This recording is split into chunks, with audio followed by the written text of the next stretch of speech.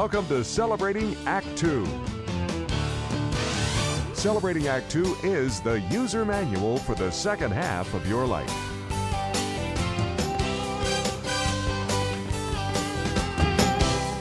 Welcome again to Celebrating Act Two. We are with John Mariani, the Celebrating Act Two food and travel editor, and a man who created the Virtual Gourmet. Art, tell me about your favorite food myths. Well, there are a bunch of seafood myths because for me, if I see food, I'll eat it. Okay, so is that good enough groan to start with? But there are, Yeah, I think so. Yeah. There are a bunch of them, and probably one of my favorite is Dover sole. Is that from Dover? Well, it would seem to be by the name Dover sole, kind of like London broil, which has nothing to do with London. But no, Dover sole is a misnomer. Dover sole in the market is going to be very, very expensive because it's really fat, a lot of good fat, rich flavor to it. But the reason it's called Dover is it's the exact same species as other sole from that part of the world, the North Sea and so forth. Solea in Latin. That's why I'm wearing my professorial glasses, so I could say that in Latin. And it's the same exact species, but it's just that traditionally, hundreds of years ago, the very best sole came into the big seafood market at Dover in England. So that's why it's called Dover sole. The exact same fish, it's just a finer quality, let us say, because it's fattier. And if it's not, if they sell you a Dover sole on a plate, it's just a little teeny weeny little fillet of lemon sole or something, don't pay $75 for it, please. Okay. Oh, you can trust me, I'm not paying $75 for fish. But, that brings another, I don't know what you'd call it, a rule to live by regarding seafood, and that is frozen fish is not as good. It's not as tasty. The texture isn't as good as fresh fish. And that, I don't know, it seems true, doesn't it? Well, it is true in the best of all possible worlds where you either just caught it yourself out of some wonderful river in Idaho and put it into your creel. So good to stick things in your creel once in a while, I always say. Or you bought it, let's say, from the Pike's Market up there in Seattle, where a lot of that stuff is coming flapping into the seafood market that morning. But if those trawlers have been out for weeks, as most Japanese trawlers are, those fish are flash frozen. And that freezes them down to 150 degrees. So not only does it kill off the bacteria in the fish, if there had been any, but it's also allowing all the insides and the muscles and everything else, the fluid in the fish, to be rock solid.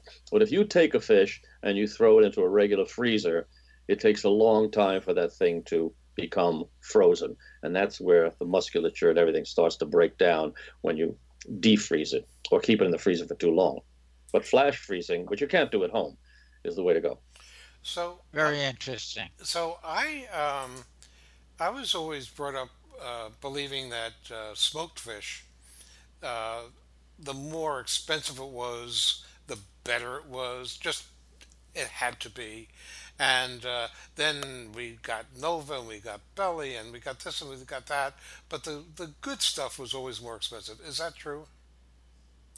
It is absolutely positively true, but there's no really good reason why it needs to be, because have you ever gone to a factory in whether it's in Scotland or Norway or anywhere else and see what the process is to smoke a fish? Here's what they do. Take fish, put fish into hot box with smoke, either warm smoke or cold smoke. Let it hang. Take out of box. Put into package. Sell at an outrageous price. And that's all to it. You can do it, and you can go right to Williams-Sonoma or wherever and buy a little smoke box, which you can, like 1 foot by 1 foot, and you could put it in there, and you could smoke it in there. You could smoke it in one of those boxes with some what do you put, chips, oak chips or whatever, and get the heat going through, and you'll get a lot of smoke. And you, as a matter of fact, can determine just how smoky you want it. You want a light smoke? Do you want a real hefty smoke, depending on how you like it? So no, it should not cost what it does, because the process itself is highly uncomplex. Okay. Not complex. I'm going to John, put my glasses on again now. Yeah, Oh, that helps. Thank you, Professor John. Makes your answers much better. John, you know, we're on the West Coast, and originally from New York myself. So out here, we get rock lobsters, but there's still on the menu fresh, quote, fresh, flown in, live Maine lobster. And I guess I'm not enough of a gourmand to know the difference, and I don't have lobster that often to be able to compare them. But I think the myth is that, and maybe it's true, you tell me, that Maine lobster is the best lobster. Is that true? Yes and no. A lobster from Maine, which is, I have my glasses on, Homarus americanus, okay, is the best lobster in the world. But the same lobster americanus that swims in Maine waters also swims in Newfoundland waters and all the way down to the Carolinas. So a so-called Maine lobster that is plucked out of the water of the Chesapeake Bay is the exact same lobster. Maine, the reason it's kind of like the Dover sole thing. Maine has colder waters. The colder the water, the more fat the beast has to build up. The more fat, the more flavor.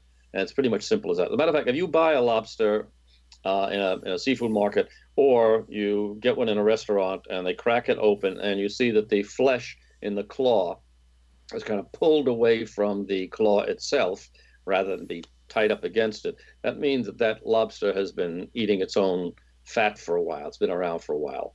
So that's what you want to see, that thing bulked up with fat flesh.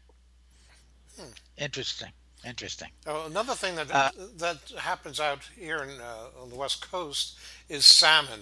They don't have Brooklyn salmon, which I guess would be kind of inexpensive, but they have fresh salmon, not fresh salmon, Pacific Northwest salmon, so on and so forth. What are the best salmons? Yeah, well, the farm-raised salmon, that's the big question. Should I buy farm-raised? Thank you, Farmer John.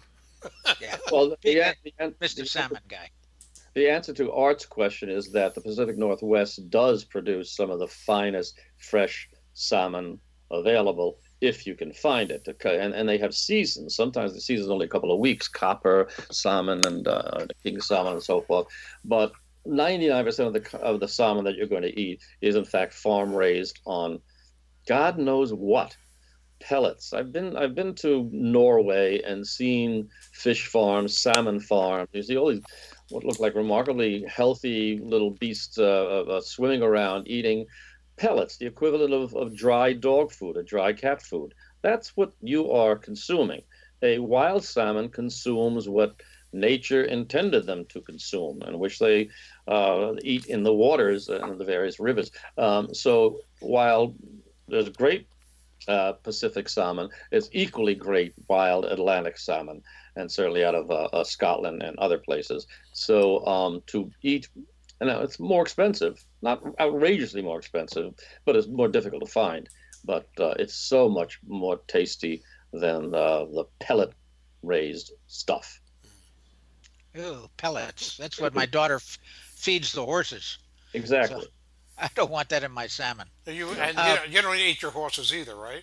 That's probably the reason true, why. We don't. If somebody wants to eat them, we send them to France and they eat them.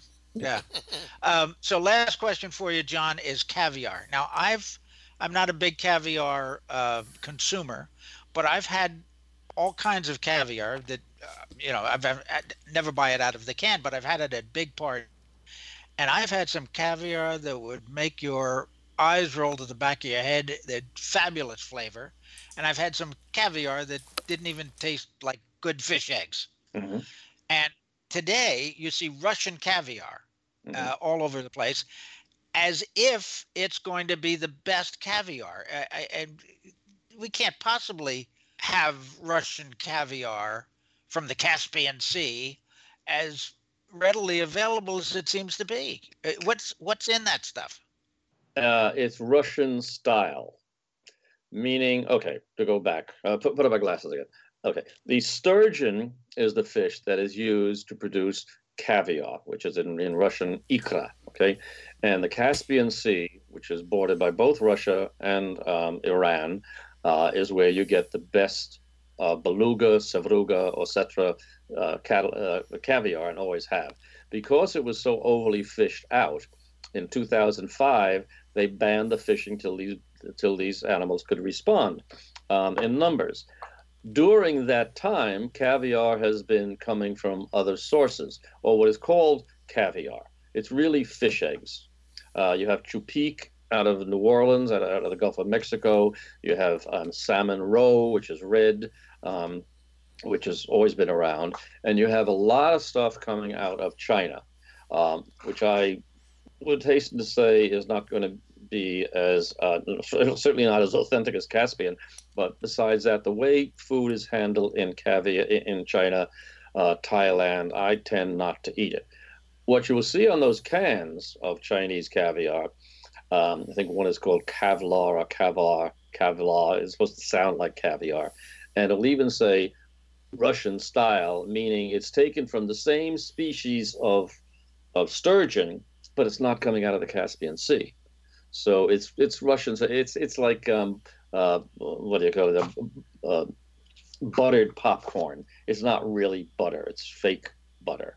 Or American cheese is not even American cheese. If you go down, read the fine print, made from American cheese food products, or Velveeta, which I don't know. I think that's made from the same pellets the salmon eat. I don't know, but whatever. But it's so it is a really being sold at a very high price. Some of this Chinese caviar is going for like $200 a tin, and it's not. And see what they do. All caviar has to be salted, and when you see the term malasol caviar, all that means is a little salt was added, a little salt. Defects in caviar can be covered up by putting more salt. So you taste the salt, which is always savory and makes you salivate, and you taste the fish eggs itself, but it does not have the delicacy or refinement of the Russian Iranian stuff, which are not likely to be back in the market for a long time. That's too bad. Yeah. Well, thank you. That's been great information, and we will find more of this, I'm sure, on the Virtual Gourmet at johnmariani.com. You will. 52 weeks a year, free of charge. And not only that, but you have archives. So while we're hunkered in, socially distant, quarantined, or whatever your word du jour is for stay at home, you can go and look in the archives and see dozens and dozens and dozens of articles. 10 years are archived.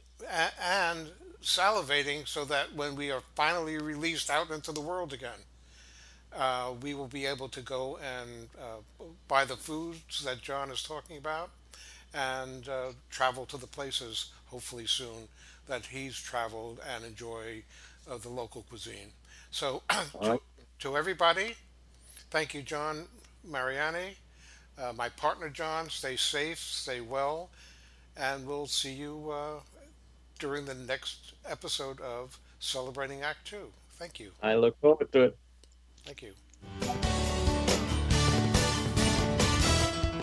For more on Celebrating Act 2, visit our webpage, follow us on Facebook, subscribe to us on YouTube, and tell your friends. Celebrating Act 2 is the user manual for the second half of your life.